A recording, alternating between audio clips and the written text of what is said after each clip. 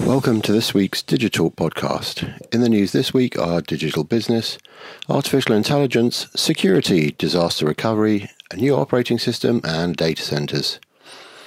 According to NTT's 2019 Digital Means Business report, only 11% of organisations are highly satisfied with those in charge of spearheading digital transformation, despite the fact that almost three-quarters of them are already underway on their journey.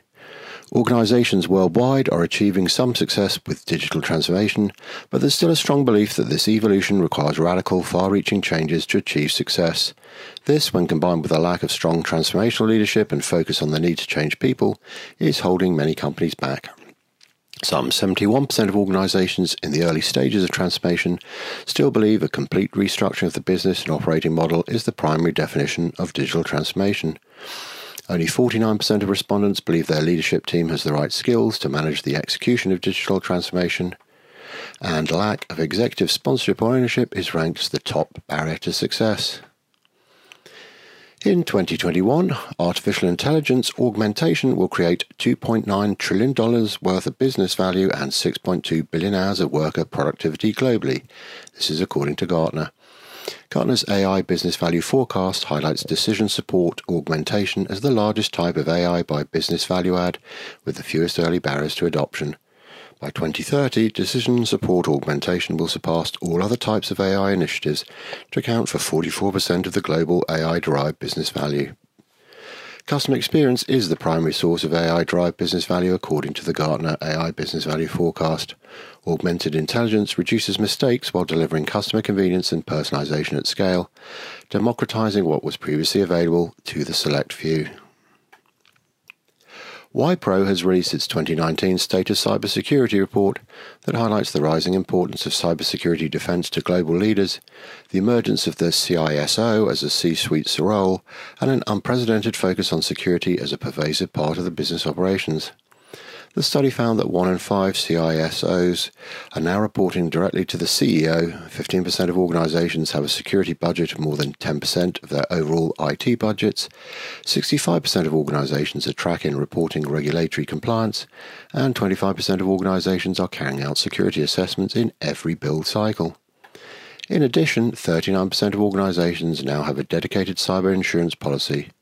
All of these points show dramatic increases from previous years.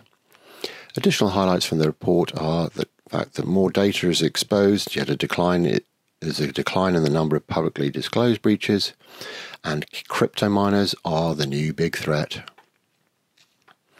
Meanwhile, NetScout Systems has published the findings of its threat intelligence report for the first half of 2019. The report underscores how dramatically the cybercriminal business model has matured into an efficient global operation, and the increasing geographical diversity and proliferation of nation-state advanced persistent threats groups. It reinforces the need for companies to minimize risks by having a better view of the threat landscape.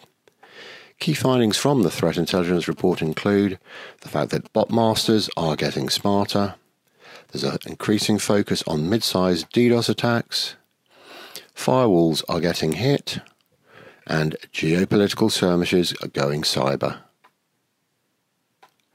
At the recent Huawei Developer Conference, Huawei launched Harmony OS, a new microkernel-based distributed operating system designed to deliver a cohesive user experience across all devices and scenarios.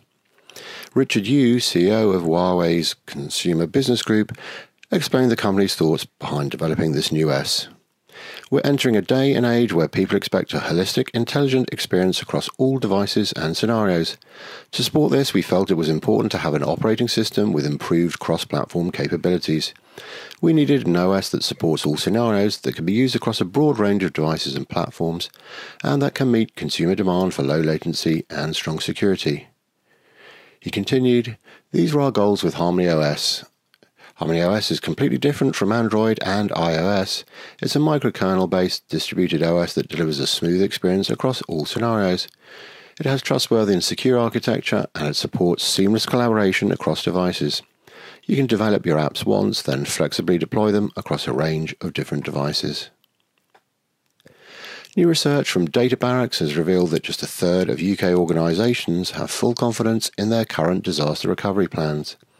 At the same time, less than half have complete confidence in their current backup solution. From a DR and backup perspective, key findings include 35% of respondents said they are very confident in their current DR plans. Over half said they are fairly confident, with 8% having concerns. As for backup solutions, the proportion of those who are very confident sits at 49%.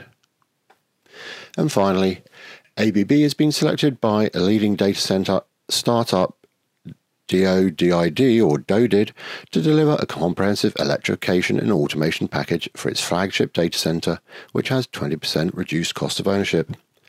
Specialising in providing co-location services for companies looking for a value-add Uptime Institute Tier 3 certified cloud service provider, DODID is one of Singapore's newest and most progressive data centres, which has been established to support Singapore's Smart Nation programme.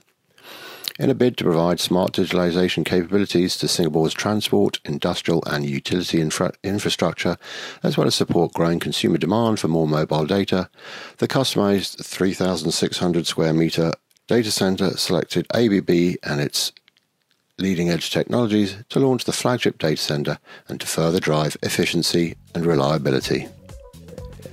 That's all the news for this week. Thanks for listening.